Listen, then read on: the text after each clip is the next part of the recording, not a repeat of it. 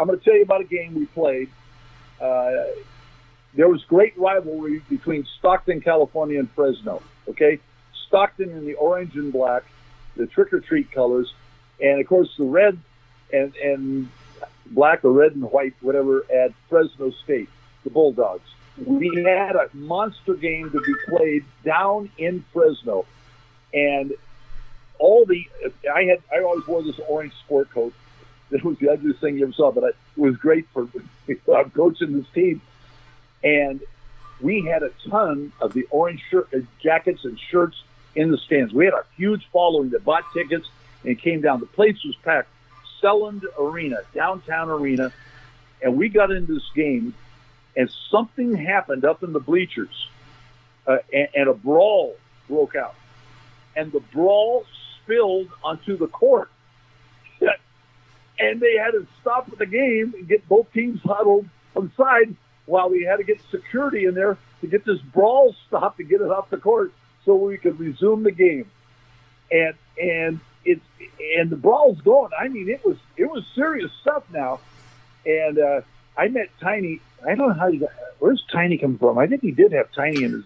I haven't thought of that in decades. Yes. He and I met at half court, and I said, "Can you believe this?" And he said, "Oh man, this is the greatest. This means it's important to both towns. It means it's really important for so many of your folks to have come here wearing their orange. Look at the orange and the red are fighting like crazy.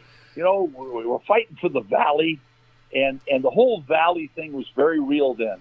And years later, they had Pat Hill, who was the football coach there.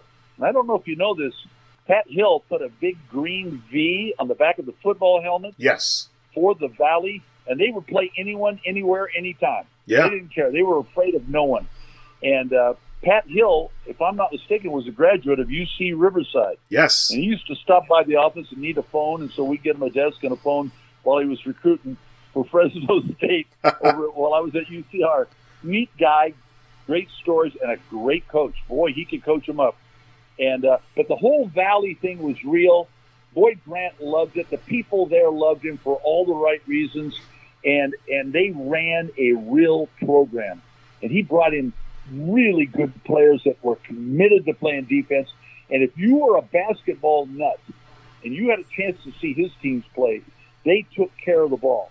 You didn't see turnovers, and they defended you. You never got to run your offense, and the ability to impose your will on the opponent was such a special thing. And I have a great place in my heart for Boyd Grant. I'll tell you, he's one of the fine coaches I've ever been around.